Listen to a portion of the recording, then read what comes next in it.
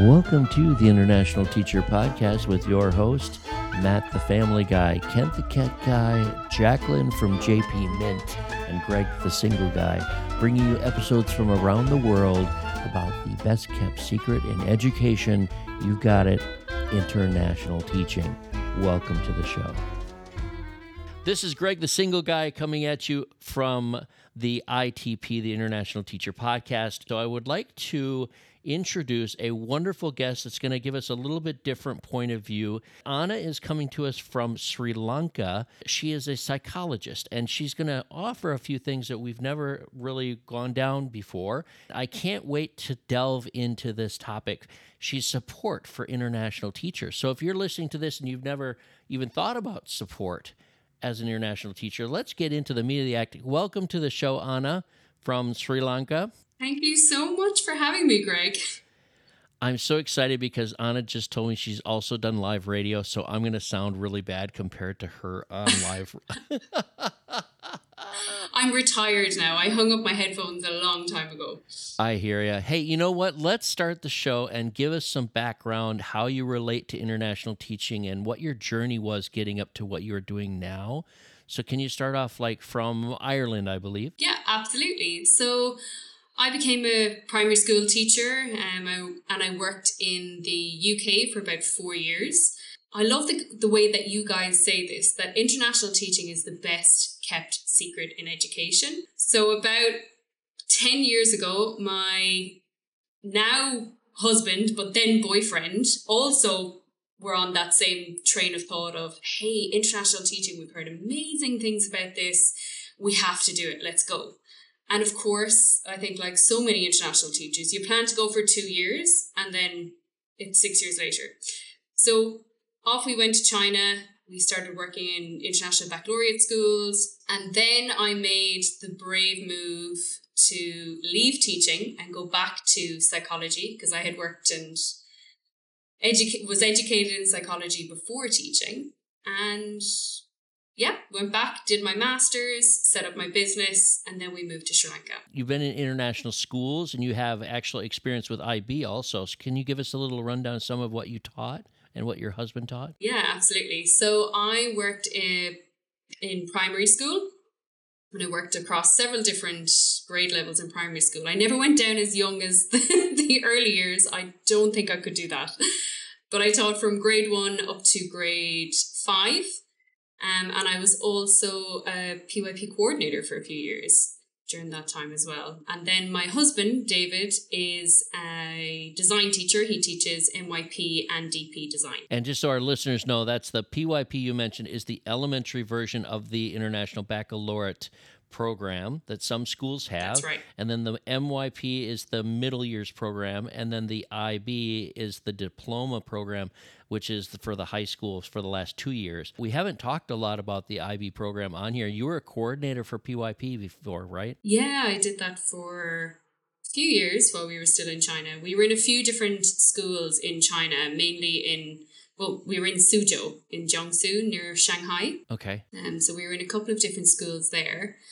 And that's where I was coordinator for the PYP program. So being a teacher and being overseas, is your husband still teaching? Yes, he teaches here in Sri Lanka. So that's what brought us specifically to Sri Lanka. And we're actually in the process of preparing for our next international move where we're off to Vietnam next. Hanoi. Are you really? What school? Can you tell us, or is that secret? No, it's definitely not a secret. So we're going to UNIS. You're going to UNIS up in Hanoi. Yeah. Oh, yes. What a great established school that is. And your husband's got a job lined up. And you, on the other hand, you have designed something else and you're tackling up a whole different picture on the side based on your experience. So tell us about what you do now and tell us what we're going to get into for the show. I feel like I could take up hours of your time by just getting Please into do. this and It's telling recording. you the whole Go ahead. process. Yeah.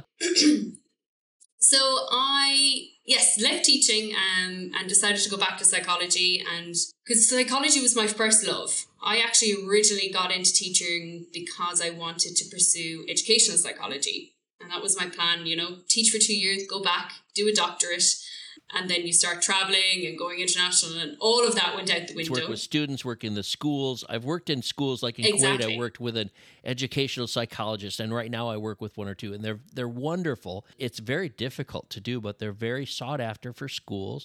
A lot of testing, a lot of things like that, but special needs is big right now, right? So you didn't decide to stick with that, though. Where did you go instead? So I found when I was working in the international schools and in leadership positions, I loved working in leadership, but I loved working in staff development and people development. I loved working with people to build their confidence and build their leadership skills and build their teaching skills. And I really wanted to kind of pursue my interest in that a bit more, but outside of the school setting in essence.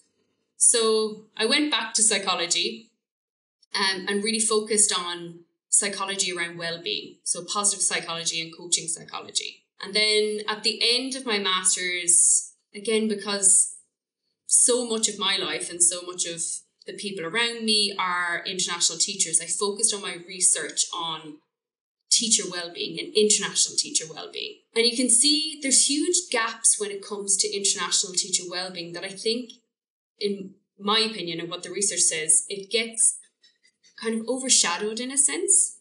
So let me put it to you like this.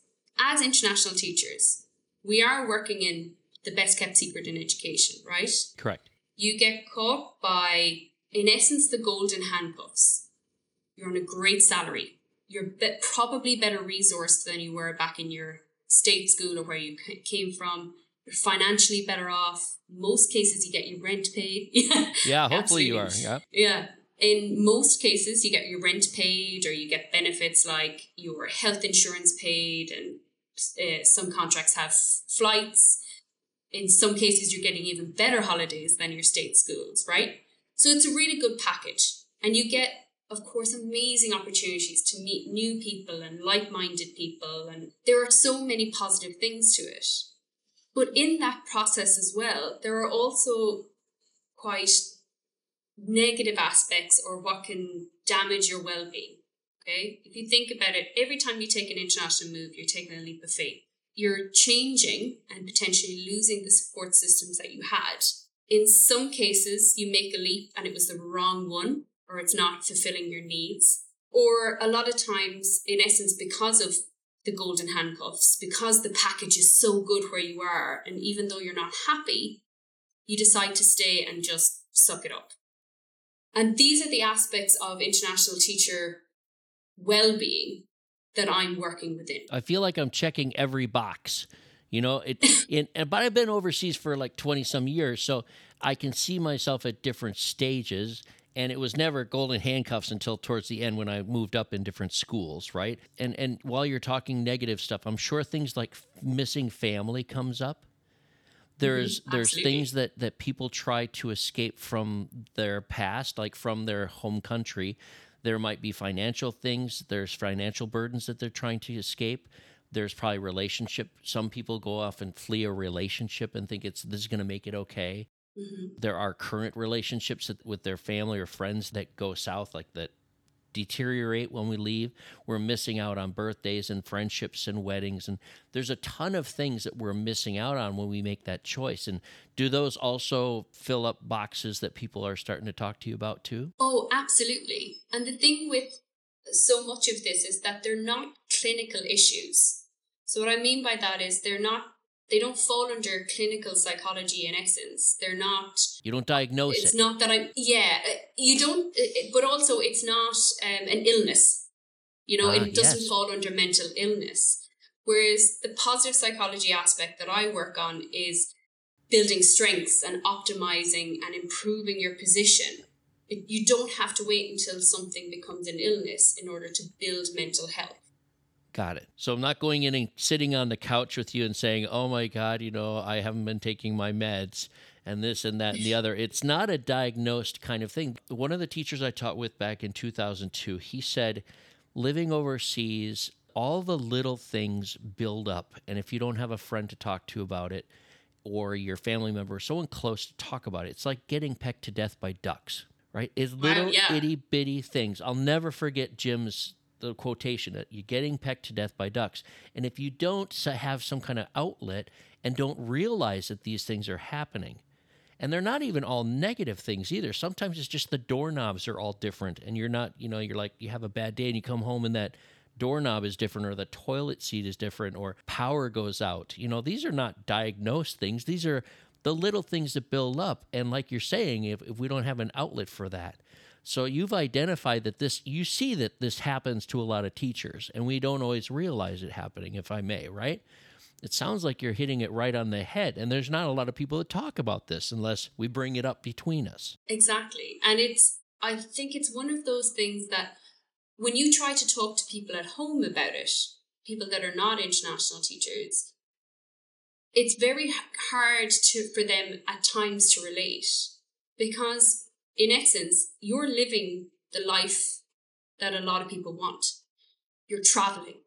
You are probably doing well financially, and it's very hard to relate to the struggles of international life, because the other answer is, well, you choose to do it. God, you're reading my mind. You're reading my mind. That's exactly how I depict it. And for our listeners, it's not always greener on the other side. It's not always a Shangri-La. This is a difficult thing. It's not for everybody. Even the best of us, even those of us that have been out there for the longest time, still go through stages of this. It sounds like you've identified these gaps. I love that you've come on our show to talk about this, because it's not like I mean, maybe I do need help. I probably need lots of help. Kent would say, Matt would be like, please, would you leave Greg on for another couple hours and talk to him, please? Put him on your couch. He needs help. So you've identified these gaps. How are you reaching out? How does it work with you? So all of my work is online at the moment, and I work one-on-one with clients in a coaching sphere.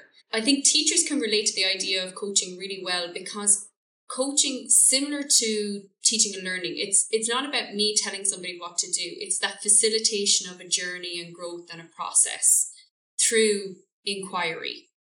Okay.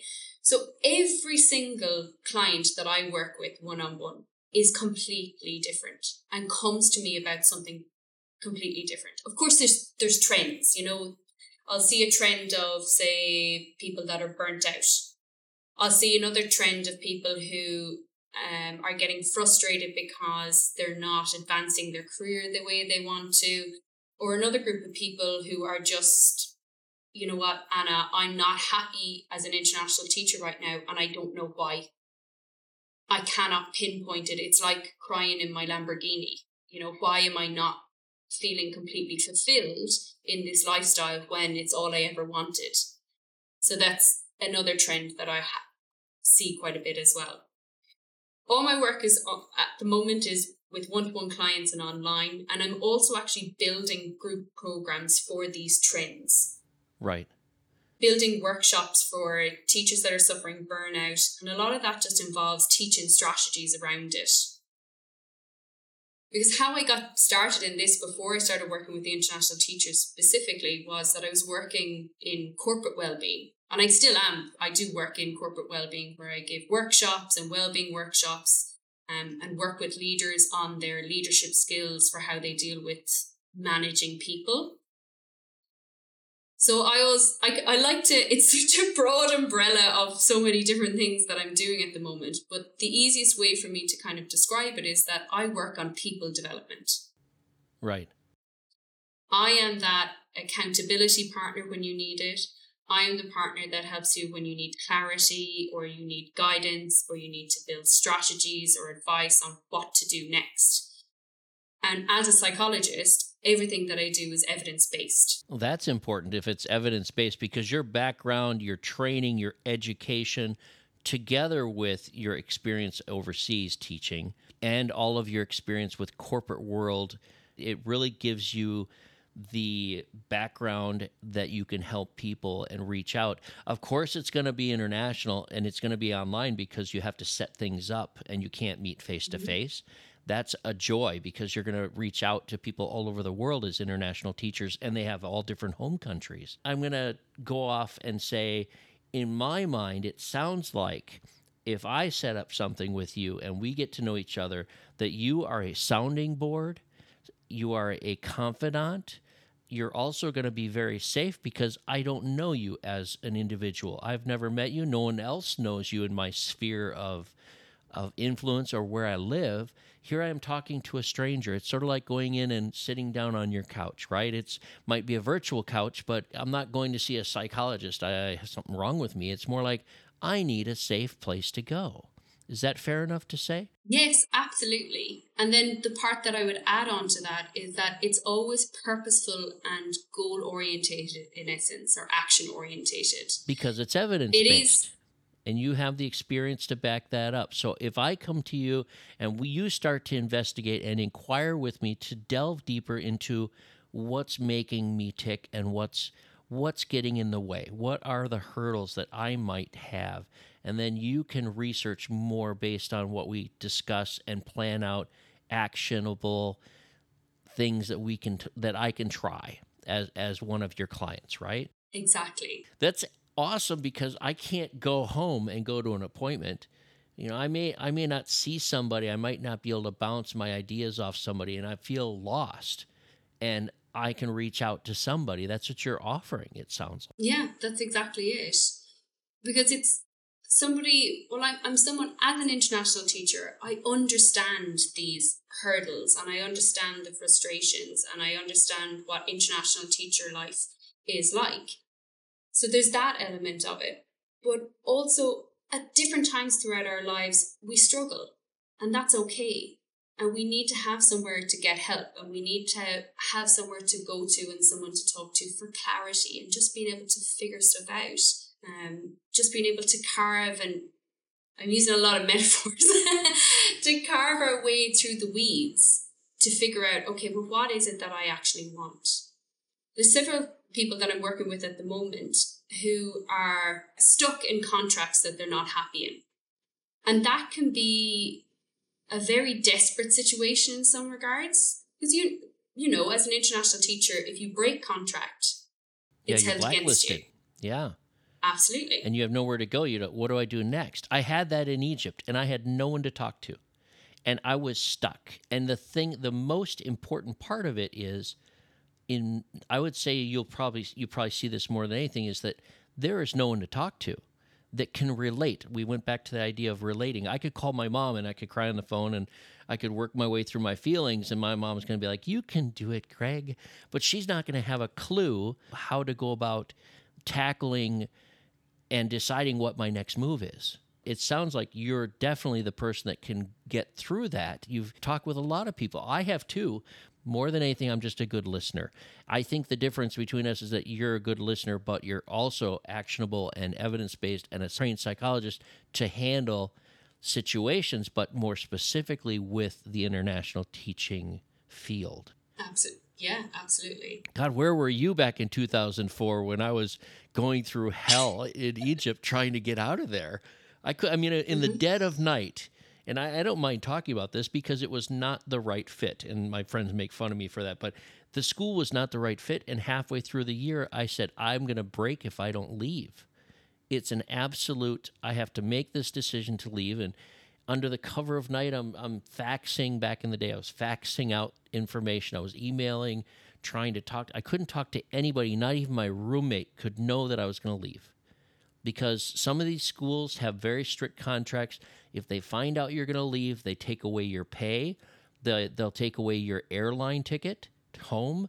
They'll just kick you right out, and you're gone, or they won't let you leave, right? And that's scary. And to find somebody else that knows what to do, who do you talk to? It sounds like you're a 911 call for international teachers more than anything. I wish you had been there for me during my Egypt transition. I directly think back to 2004 and when that happened to me, and I wish I had someone to talk to. You must have a wonderful. You must have a lot of clients potentially that don't know where you are. Can you tell us how to get in touch with you so we can just right away, people can write it down? Yeah, absolutely. My website is currently under development, but I'll give you my email address is the easiest at the moment. It's a direct line to me. So you can get in touch with me at anna@enhancedwellbeing.org. And we'll put that in the notes, of course. We always say that, and we do. I love that. So they can directly contact you, and they can vet you maybe through some emails, maybe with a, do you do a conference to start, or like a, Oh, yeah. how does that And work? I think that's really, really important at the beginning, because you have to know that not only me, but myself and the client, that we're the right fit for each other. So I always do what I call a free discovery call. And it's just an opportunity for us to meet online, talk about where they are, potentially ask me some questions, because it's really important that there is that level of trust, that they know about me and they can figure out whatever they want about me from the beginning. So your process sort of right now, while your website's being built up, your process is for them to reach out on email and say, hey, I'd like to just talk. And you initially just agree to a first time where you get to trust each other. You build some trust between you. You start a relationship. They can decide whether or not they want to move forward. Exactly. That's exactly it. And it's because it's so varied in the different people that I work with. It is so varied, and people come to me for so many different reasons. And I love what you were saying there about trying to find somebody to talk to, having that person, that confidant, because I found that when I was working in education, I was that person. Even there was times, where there was kind of ethical dilemmas of, I'm in leadership in the school, but a staff member that I worked with needed off the record advice on what to do in certain situations. They still came to you. And they're like, we need to talk to Anna. Yeah. And it was my process for doing that I always wanted to formalize and go, okay. And I love being that support for staff and for individuals, and going, it's okay. It's not, it's not, everything's not lost here. There are always options, and we can figure this out, and I've got your back. I love it, because now when people come to me, I'm going to give them your email address, because people love to just talk to me, because I'm a safe source of listener. I listen, and I don't always give advice, and I just say, I'm listening. Sometimes, and I've learned that about women especially, they just want to tell somebody something without anybody fixing it. It took me a long time to learn that. The key point here is that you've formalized it now. How long have you been doing this formally? I've been doing it formally for about 18 months. The work that I've been doing with educators and that is probably only over the last 9 months or so. I actually had a little boy this time last year. He's about to turn 1. So that slowed things down in one regard for me. And I was doing a lot of corporate work. You had your first. Oh, I'm sorry. Congratulations. I was trying to say, like, people are like, Greg, do you have kids? I'm like, yeah, I have like 30. And they're like, what? So you mean you have your own child that's now 1? Yes, I had my son this time last year. So with that, sorry, I'm going off on a tangent here, but I was doing a lot of work with corporate clients and corporate organizations back in Europe and the States, running workshops for them and doing the coaching and work their staff and leadership one-to-one. But I always wanted to get back to teachers, and I've always wanted to help teachers. Because obviously, like I said, my husband is an international school teacher. I've been in that situation and had my own well-being affected, and very much felt that nobody gets how I'm feeling right now. You're making me very confident in your ability, because the reason you have only been doing a little bit with international teaching is because this is where your goal is, to get out and to put your shingle out into something that nobody else really does. I've never heard of it. No, I've never heard anybody else talk about it. There's no support system. Maybe just at your school you can talk to somebody. It sounds like you have this vast experience already with corporate. And why wouldn't you? If you had a child, you can't just start a new business or start a new practice. You can't start your own practice focused on something that you haven't done before if you have a child all of a sudden in your life and you're living somewhere else. You fell back on the corporate world to do your support while you were raising your 1-year-old, and now you're slowly getting into your focus, which is for us as a service to be here for all of us that went through something you went through.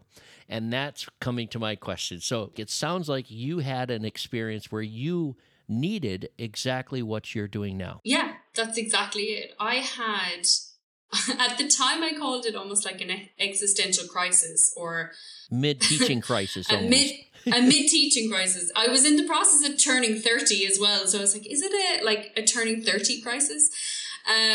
But I just felt really unfulfilled in the job that I was doing. And again, even when I talked to other teachers, other international teachers, I felt that it was hard to be kind of understood, or my perspective to be understood, because I felt that I wasn't being challenged or stimulated in the way that I wanted necessarily. But when I would talk to other teachers about it, they're like, what are you talking about? Like, this is such a hard job. And it's like, yes, it is. But there's just something misaligned here for me. They couldn't direct your conversation they couldn't help you identify it. You weren't able to really get anything out of it except for them just listening and going, oh, I feel bad for you. You'll work it out. They weren't helping you direct a solution for yourself. Like, not give you a solution, but direct you towards what you're looking for. Exactly. And because the thing is that the answer wasn't out there in the ether. The answer was within me. But I had nobody to help guide that process through my own self-discovery and my own self-awareness of figuring this out. So I ended up quitting, and I took a sabbatical for a year. Now, when I first went into my principal to tell her, she started laughing. She thought I was joking. She was like, but Annie, you can't leave this. It's like, I need to, and this is just, I need to step away from this for a little while and just figure out where I am, what I want to do, what's this itch that I need to scratch? I can't find the itch right now. And like, I knew I got into teaching because I wanted to go down the psychology path with it. Then, of course, the traveling happened in between, and it was just gaining clarity and getting back to that was a huge part of it. But I felt very misunderstood, and there was nobody there to just help guide me and go through it again, because it wasn't anything clinical. So you don't go for counselling or go to see a psychologist because you think something's just not right, something's not clicking for me. So I love, and here I go off on a tangent again, but if you look at psychology, okay, imagine a scale of like -10 to +10. -10 to 0 is your clinical kind of area. You're suffering from mental illness. Okay? You have either anxiety or depression or psychosis or whatever. And this is an area that you get treatment for and you recover from and you repair. Okay? But then you have the area that's 0 to +10. And in essence, if you think about that, that's your flourishing life. That's life at your best. That's you thriving. That's you at your strongest and you're optimized. And to be able to work in this 0 to +10 area, it's difficult to find people that will work within that area or help you to be at your best. Because there's nothing wrong with you, right? You're not in that 0 to -10. Well, what are we fixing? The medicated, the diagnosed, the nature, if you will. Yeah. It's more like the nurture. Yeah. It's like that +0 to +10 is a nurture area. And of course, they're both affecting, both nurture and nature affect you, but you're in that positive section. You're like, there's nothing wrong with you. And the average person's going to say, hey, what are you talking about? You're fine. You got money, you're traveling, you got a husband, you got a 1-year-old, you're just fine. But that 0 to +10 is that area that's it's hard to identify, right, is what you're saying. And as a psychologist, as an international teacher, you're going to be able to identify and gear them towards and coach. I hate to say the word coach. Do you know that? Because there's so many people that are coaches these days. It's the new phrase. It's the new job. Absolutely. Do you think that's the same thing with, and I feel like people are leaving teaching, and ever since COVID, everyone's a coach now. a life coach, a pet coach, I mean, a podcast coach. I mean, everyone's a coach of something. Where they all pop up from. Huh. Yeah. Interesting. Well, And you're working in that. I'm sorry, I took away from your tangent. You're working in that 0 to +10. Exactly. That's where it's optimizing your skills, your performance, your opportunities. It's strengthening what you have already so that you can thrive and flourish. And because, as you guys say, international education is the best kept secret in education. It is, if you want to be a teacher, really it's the best way to do it, because you have so many of your other basic needs met, and you have so many more opportunities to it. So, and this was the catalyst in essence for me of, look at me, I have this incredible life with international teaching and as an international educator, but I still feel like I'm missing something. And that's you going through it. Yeah, that was you going through this moment or this time period, not a moment. Wow. Exactly. And it got to the point of, okay, well, do I risk losing all of this? Do I risk losing all of these fantastic parts of being an international teacher just to go and delve a bit deeper in and see what this is that I'm looking for? What is this itch that I personally need to scratch? And to me, I got to the stage of, yes, I had to. I put it off for so long. It's like, don't be ridiculous, Anna. You have a great life. What more could I ask for, in essence? You know, a fantastic husband. We were happily married. We are happily married still. You know, we lived in a gorgeous apartment. We traveled. We'd seen so much of the world. I kept looking, going, every one of my boxes is being ticked. But yet there's something. And that was where I had to go through that process of self-discovery and inquiry to get there. And now I know. And I understand from going back and studying the psychology, I understand exactly what was going on with me in that moment. It's called the hedonic treadmill. Have you ever heard of it? I haven't. No, this is good for me. Right. So the hedonic treadmill is when you get caught in this cycle of hedonic moments or pleasure. So hedonia is pleasure, joy. And basically, whatever your baseline of your well-being or happiness is, okay, your baseline, it's very difficult to change it without purposefully trying to impact it. But with the hedonic treadmill, I have my hands out in front of Greg to explain this, so I wonder if it'll come across on air. But with the hedonic treadmill, you're chasing a high, you're chasing a joy. So for instance, it could be, and how many teachers do this? Just get to the next holiday. I'll survive this term, just get me to the next holiday. You go on holiday, you have a boost in joy, you go back to term time and it drops. And then you get caught on it again. All right, you chase the next high of joy and that next joyful hit. You're like, I'm fine, bang. But all the time you're coming back to your baseline of happiness. So if you do not spend time working on your baseline, and you work on your baseline by bringing fulfillment to your life, by optimizing your experiences and your personal and characteristic strengths, by bringing fulfillment, you need to do almost like a needs assessment of all aspects and all dimensions of well-being within your life. And it's like you getting to the root of the problem rather than just dealing with the symptoms.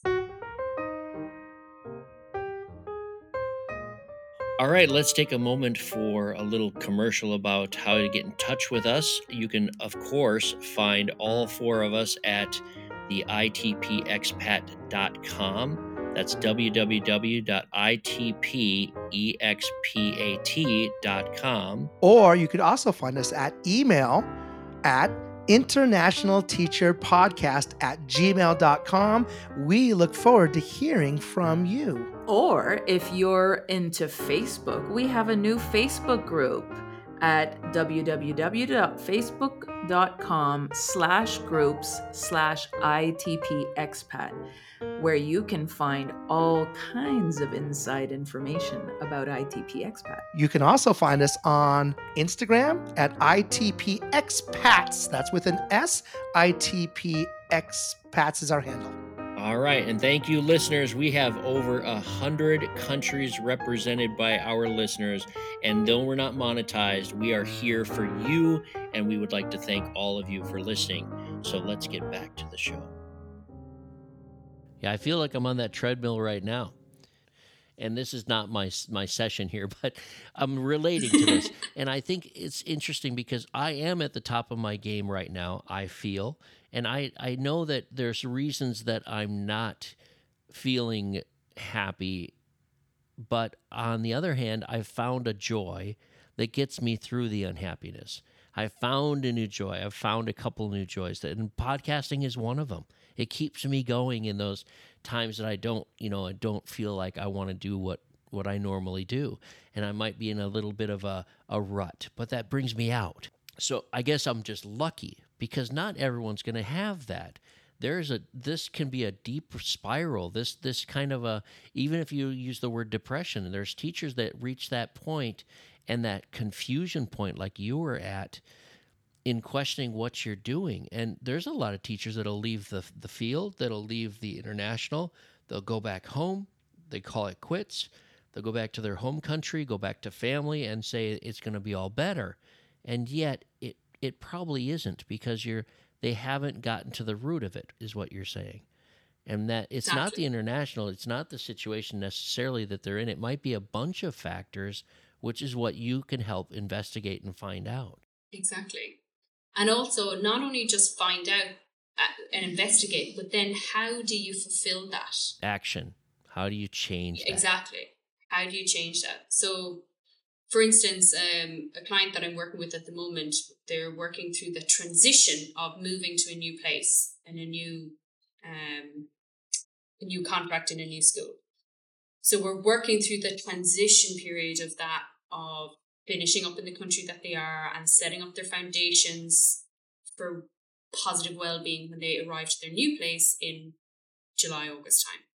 But we actually started this last September.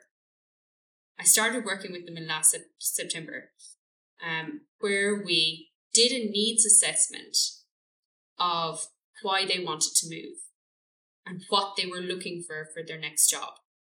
And that might sound simple. You go, well, I want like this amount of money, or I want more money, or I want a sunny place. But you need to delve deeper into that. What is happening in your current situation that is not fulfilling you or meeting everything that you need right now? And so we'll do things like tap into Maslow's hierarchy. Do you know Maslow's hierarchy? Mm-hmm. Okay, so what are the basic needs for you? What are your physiological needs? Because can be slightly different for everyone, okay? Even your social needs. What are your social needs and how will you fulfill them? Like, are they being met? And if they're not, how can we change this? Because that's going to follow, for example, that's going to follow your client through to the next school. It's just going to happen again. Like you were saying, it's a treadmill. It's like a hamster wheel.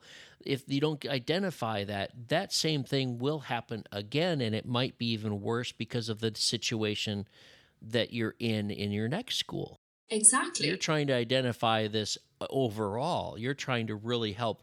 And that's why you're saying it didn't just start right when they started looking. It was before that, right? It sounds like you have a good journey with your clients. It sounds like there is a lot of commitment on your part to work them through because it's not something you can figure out right away. It's not. What a resource you are. I mean, that guy must be like, oh, well, praise God. Look, thank you so much, Anna. Wow. I find it so gratifying as well to see someone come out of that rush that they're stuck in. Okay, and go, okay, we're making traction on this. We have clarity on it. And things like, this guy was really struggling to write his CV and cover letter or update it. You know how, say, I think it was Search Associates that he was with, but you write like a bio on your Search Associates profile. He was like, I've had the same thing for the last 5 years and it's not really me. I don't know what to write in it. But because we had gone through this deep discovery and bringing self-awareness to what it was he he wanted and what was at the essence of him as a teacher. The next thing, he had the bio written in a couple of days, and he was like, I know I have that clarity. I know what I'm looking for. I want to be authentic in this because I want to make sure that my next move is the right one, because I've made mistakes. Yeah, it wasn't the CV. It wasn't that cover letter that he was stuck on.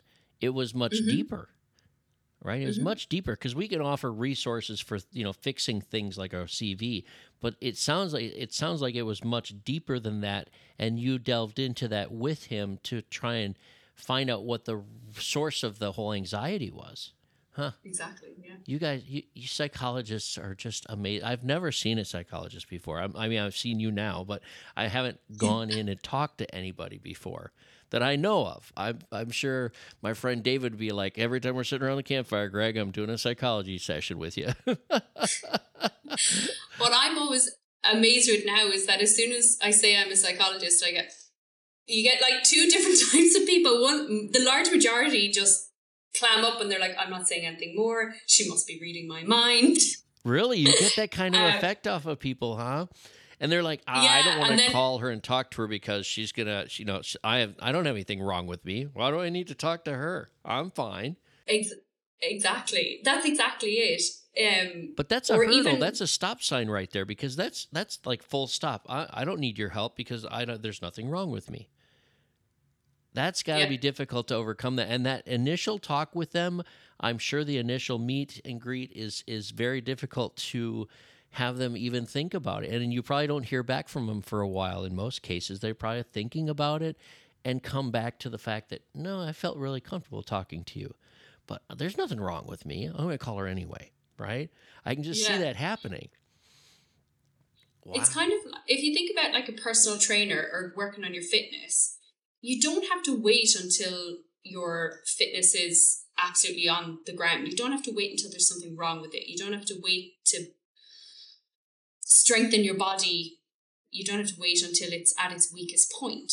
Instead, if you are proactive and positive about it, and you are strengthening it when it's at a decent enough level, then you're going to make it even stronger and more resilient when it comes to the tough times. And yet, the example that you're using is very easy to identify. I know that I need to do something now before it's too late.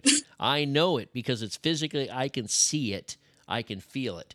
But I tell you what's interesting is that in your line of work and in what your niche is the fact that first you have to identify some of these things that are hurdles and the gaps that you have. I don't want to say, the things that are wrong with the health or whatever, because it's not a diagnosis that way.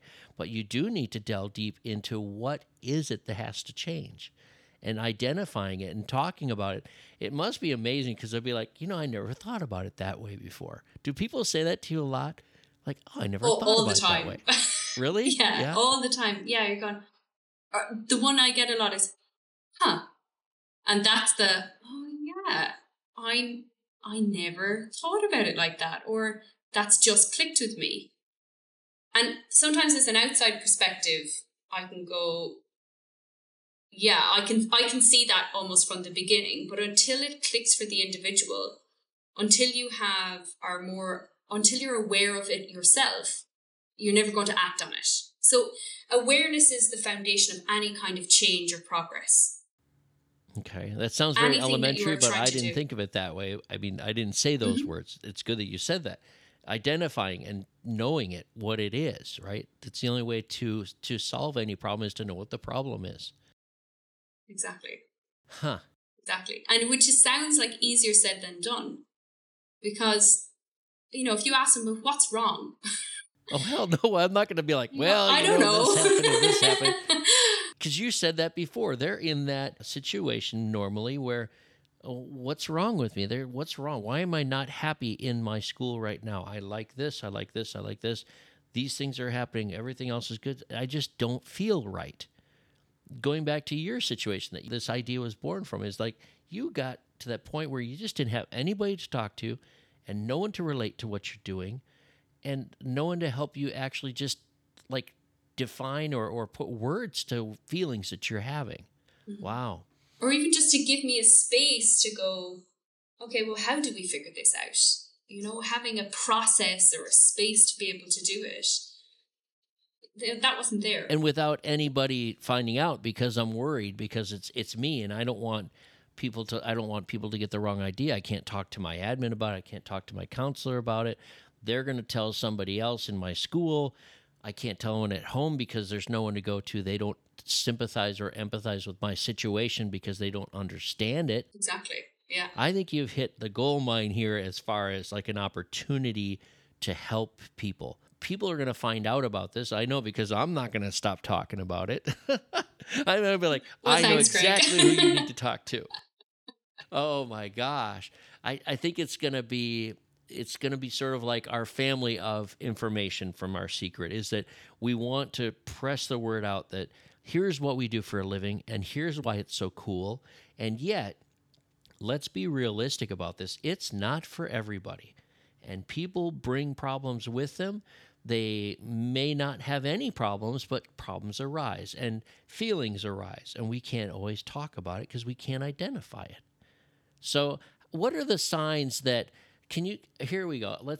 How do I say this? What are some signs that I might say, I'm going to call, or I need to reach out to Anna and just talk about something? What would be some signs for a teacher that's in a situation, and there's so many you said, but are there some identifiable situations that they should call you or reach out to you that you could help with? I think if you're feeling any kind of lethargy around your day-to-day, if you're exacerbated by your school day, if you're not enthusiastic about it, if you feel like you are just living for the weekends, living for the holidays, and thinking, I'm just going to stay in this job because it pays well and I'm putting into my retirement fund and it'll all be fine in the next 10 years because then I'll retire and I'll have my pot of money. If you are not feeling fully fulfilled in your work and your life as an international educator, you need to act on it. You need to start looking at your life, looking at your work and asking questions, thinking about potential changes you could make, get into why am I not fully happy or why am I not fully engaged in this? If you feel like you're in survival mode, if you're living for the weekends, if you're living for the holidays, if you're just trying to push through all the time, then you need to take action on it. Because while it might just be feeling a bit at the moment, you keep going like that, it's going to end up in teacher burnout, and then mental illness. Depression comes out of these issues so many times as well. The term languishing got very popular during COVID and everyone got more familiar with the term languishing. It's kind of between your feeling good and normal, quote unquote, to feeling depressed. There's this space in between where you can describe it as just feeling a bit meh, a bit unenthusiastic. And if you're hanging out in that space now, you're going to end up in depression. While languishing is not a mental illness, it can lead to feelings of bleakness, burnout, like I said, depression. And this is where then people do things like quit the best job they've ever had or quit international teaching and do something dramatic, or just decide to completely leave it altogether.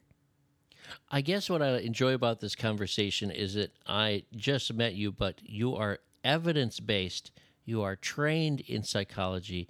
You have worked with patients or clients for many years, and you have a lot of experience, as well as being specifically for international teaching is where you're heading.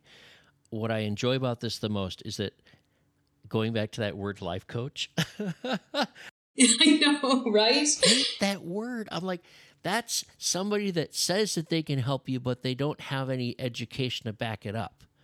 They might have some experience, but they don't have their personal experience and the history of already working in the field to back that up, which you do. You tick off all those boxes. You've trained in psychology.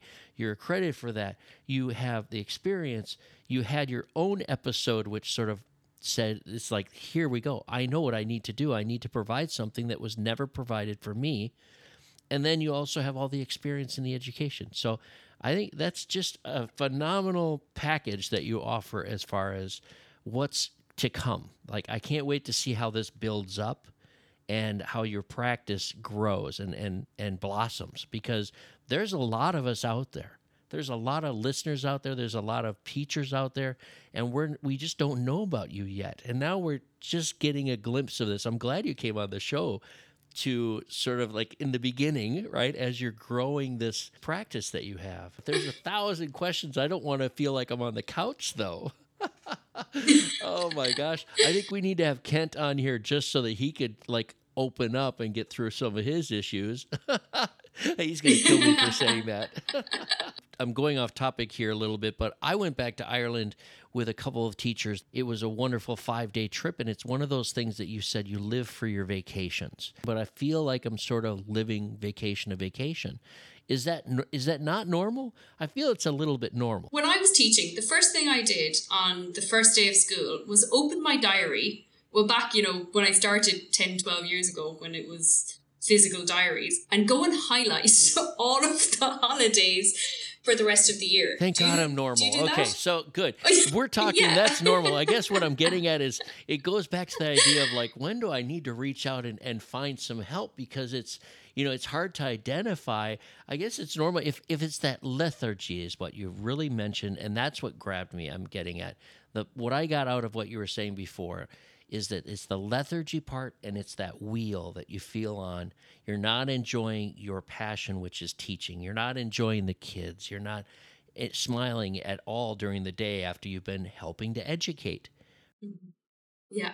That sounds like when it's time to say, hey, I need someone to talk to. I want to go back to Ireland, and I can't wait. So I'm trying to mark my calendar. I'm looking like 2 years ahead. Where should I go next, right? I've been to Sri Lanka. Where have you traveled? Can you let's talk a little bit about you, because I'm totally comfortable with your practice coming up, and I know we're going to get a lot of people that are reaching out to you. Tell us a little bit more about you personally, like where you've been and some travel stuff. So my husband and I were big into scuba diving, and we spend a lot of our holidays when we were teaching scuba diving. We've been to Sipadan, which is, if any of your listeners are scuba divers, you have to dive Sipadan. It is phenomenal. We've traveled New Zealand, Australia, so much of Asia. Kind of lost count of how many different countries we've been to at this stage. We've climbed in Nepal. We've been to India. We actually had our honeymoon here in Sri Lanka back in 2018, before we never thinking we'd ever live here. So we've done that. What else have we done? Actually, do you know what? You sent me a question that I had a story for. About police incidents. Oh, you have a police story. It was in China. So I'm trying to think, was it 2014 we first went international, and we moved to China. We were so green. Like, we were so inexperienced. We'd barely even been anywhere on holiday before that. So we moved to China, and the school that we were working in had put us into an apartment. They had organized an apartment for us. That was going to be our apartment for the year. There was an agent that hooked us up. And as much and all as we tried before we left London to go to China, we didn't have a word of Chinese between us. So we're there about 2 weeks, and then get a knock at the classroom. I was in the middle of teaching a lesson, and I get a knock at the classroom from the school secretary, who's like, very bluntly, you need to grab your passport and get to the school office now. I was like, okay, can I just finish up the class? They're like, no, right now. It's like, okay, what have we done? And I'm walking down the corridor, and then I see my husband, David, coming down the corridor as well. I was like, you too? What's going on? Nobody's explained it to us. We get bundled into a van and brought to the local police station. And as we're getting out of the van, somebody else meets us, and they're like, there's been a mix-up with your residence permits. You never registered when you arrived in the country. So anyone who's been to China, either as a tourist or for working there, within 72 hours of arriving in the country, you have to go and register with the local police at the local police station.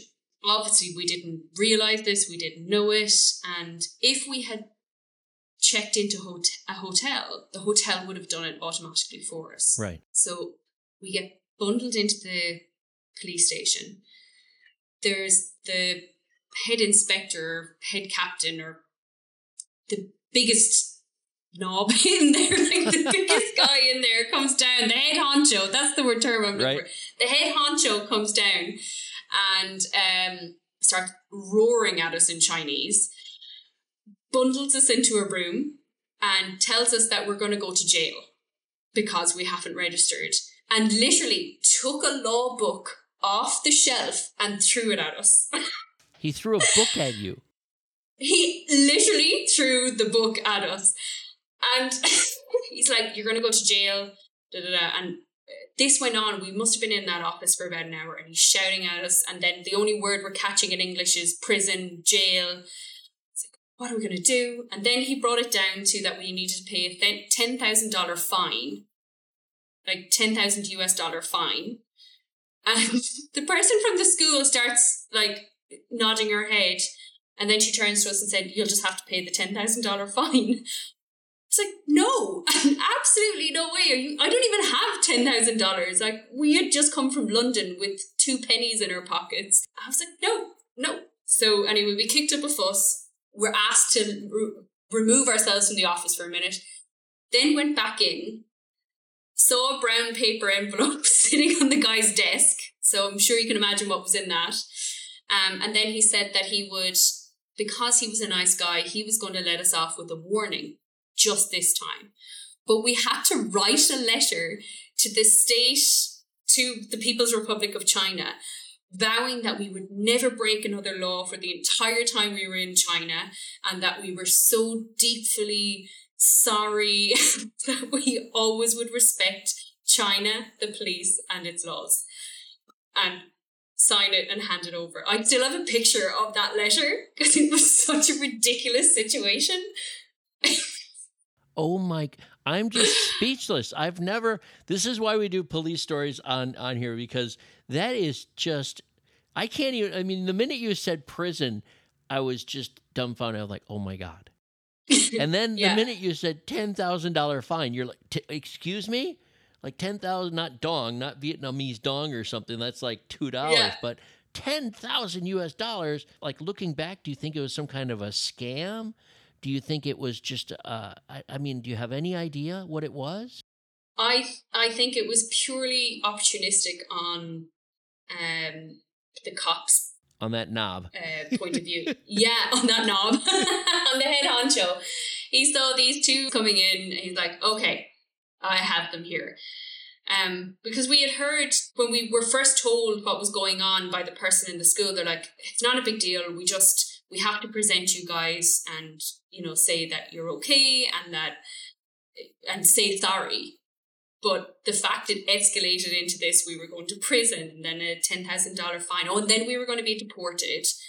And then just obviously a little envelope of money went across the table at some point, and all was forgiven. Oh my Just pure God. Ridiculous, yeah. You just barely by a hair, you barely got out of Chinese jail, prison. Yeah. Oh my Lord. Yeah. Thank you for sharing that story. I'm still just dumbstruck. I can't believe that. I believe it. I mean, I'm just, it's hard to really, wow. Yeah, it was ridiculous. But I can think back now and laugh, but we were so scared at the time. We, had just arrived in this new country that we didn't understand. We'd left 2 permanent jobs in London, and it completely rocked the foundation for us from the beginning. So now we sit back and laugh, and we still have a picture of that letter framed in the house. Oh, I would too. Yes. Yeah. So I have a question for you. Were you, maybe I wasn't listening enough, but when you had arrived and you were in China, had you already reached out to the school? Because obviously it doesn't sound like the school was reaching out and like protecting you from this. You couldn't call to somebody from the school and say, hey, we're at the jail right now. You need to come interpret for us, et cetera. Or did the school help you out? So it had turned out, basically the agent that the school, the housing agent, was the one who screwed up. But because it was an outside source. Okay. Yeah, but because the school was in charge of the housing and put us into the house and bypassed us going to a hotel, they were responsible in essence as well. But that first school that we went to when we first arrived in China wasn't very people first, if that's the way to right. say Not it. every school is, right? They're all different flavors of schools. Yeah. And so it was the whole process, the couple of years that we spent in that school was a very, very steep learning curve. And we soon lost our greenness. I don't know if that's an Irish term when you say somebody's very green. We were very Isn't everything green in Ireland? That's true. What I mean is that we were very naive, and we learned very quickly that we had to double check everything. We couldn't be trusting. So our trust was rocked in that school from that first instance, and was never rebuilt. It was just damaged more. As you said earlier on about your friend with a duck like pecking away, our trust was cracked in that moment, and somebody took a sledgehammer to it over the next 2 years. Right. And then you got out of that situation and went for a different school. And of course, from then on, you were much more experienced in this. So you had your flags out. You're like, wait a minute. What is the onboarding process? I need to know what the school does. How are we protected? You might even bring up questions like, does the school support us? Do they have connections? What happens if we run into some kind of a problem with school, et cetera? I mean, there's a lot of stories about that, and that's so scary. You don't want to be on some, special show about being locked up overseas. I think there's a show about that. Yeah, right? Banged Up Abroad. We can joke about it. Yeah. We can joke about it, but that is scary. And I've always told people that I choose schools as best I can that I feel comfortable with, that I'm going over to another country and they're going to be my comfort zone. They're going to step in and take care of something that is political or something that comes up that you cannot plan. And that is just a horror story that you two were sitting there in a police station like, what do we do next? Who do you call? You guys must have been sitting there like, who do we call? Yeah, exactly. Did they separate you? This? No, they kept us together, thankfully. Yeah. Oh, my Lord. That would have been the scariest thing ever, right? Yeah. And we both kind of had to have a moment together of neither of us can flip out right now. Neither of us can get angry from the fear and snap because we have no idea of our rights here, who has done the right thing or the wrong thing. It's a very, very steep learning curve. But it's important there what you say with international schools, they're responsible in essence for more than just your job. They're responsible for so many aspects of your safety, your security, because you're moving to a new place specifically for that school. So they have to meet more of your needs than just your employment. At least the best quality schools will. And that's a good question that comes up when you're looking at schools, right? You want to pick a school that you can have a discussion about this and say, listen, what about security? Does the school step in and take care of security issues, government issues? If we're taken into the police station, can I call for some, just for a misidentification? If somebody calls me in and they take me down to the police station, I need to know a number I can call right away that someone can back me up. I don't know what the language, I don't know the customs, I don't know the rules, and they know deeply because they're connected locally. So you want a school that steps in and do that. And that wasn't part of the plan for you guys when that first happened. Oh my God. No, it wasn't. Yeah. We had another situation here actually in Sri Lanka where we had in our first few months, and this just shows how the other end of the scale, that a school can be so supportive. Okay, good. Yeah. We had a hire car for the first few months that we were here, and we were trying to be responsible drivers. We knew we had to be somewhere at a certain time, and then we were heading into town to meet people for dinner and drinks. So rather than taking the risk of, driving into town and having a couple of drinks, we were like, okay, we won't do that. So let's leave the car in this car park, and then we will head off and we'll get a taxi into town and get a taxi home, and we'll come back tomorrow. Yep. Right? Okay, trying to do the right thing. We wake up the following morning to a call from the car rental company to tell us that the car has been towed. We're like, what? But we left it in a car park last night in a secure area, and we're like, what's the problem? Like, we don't know, but you need to go to the police station. It's been towed to this police station. So we go down. The police there were so nice and so helpful. We went in, explained what happened. We had left the car in a car park directly opposite the Parliament building. No sign or anything in the car park, but what we didn't realise is that it was a high security area and nobody was allowed to leave their vehicles there overnight. And he said it was potentially a security threat. And obviously what had happened in Sri Lanka back in 2019 with the Easter bombings, they are very, very big on security now. So it was obviously just, again, a lack of knowledge. It was ignorance on our part. We apologised to the policeman. He's like, don't worry, completely understand. You didn't know. He said, Sri Lankans would know not to park there. I said, okay. He was like, all is forgiven. Don't worry about it. You just have to pay the toll fee. We can't get around that. But give me an hour and we'll have your car done and dusted. And I know that you guys made a genuine mistake here. And it was fantastic. But in that situation where we didn't know what was going on, and there was a head of security at the school, who's an ex-military guy. We rang him and he was fantastic. He came on the phone, and this was a Saturday, came on the phone, talked to the policeman, explained our situation, and he was like, okay, don't worry about it. I know this guy. This is just a misunderstanding. We'll get it all cleared up for you. And it was like, oh, you could breathe a sigh of relief. So you're like, we're being supported here. And I don't feel like we're on our own. And I feel like, okay, the school and the systems that the school has set up, they have our back in this particular situation. Same thing, we had a break-in at the house, and the same guy, head of security, handled the whole thing. I was like 35 weeks pregnant and caught a guy in our bedroom at 2:00 in the afternoon. First thing I did was ring the head of security at the school, and he was here in 5 minutes.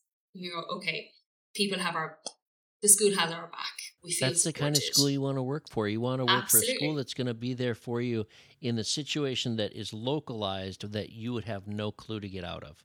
These things happen overseas, right?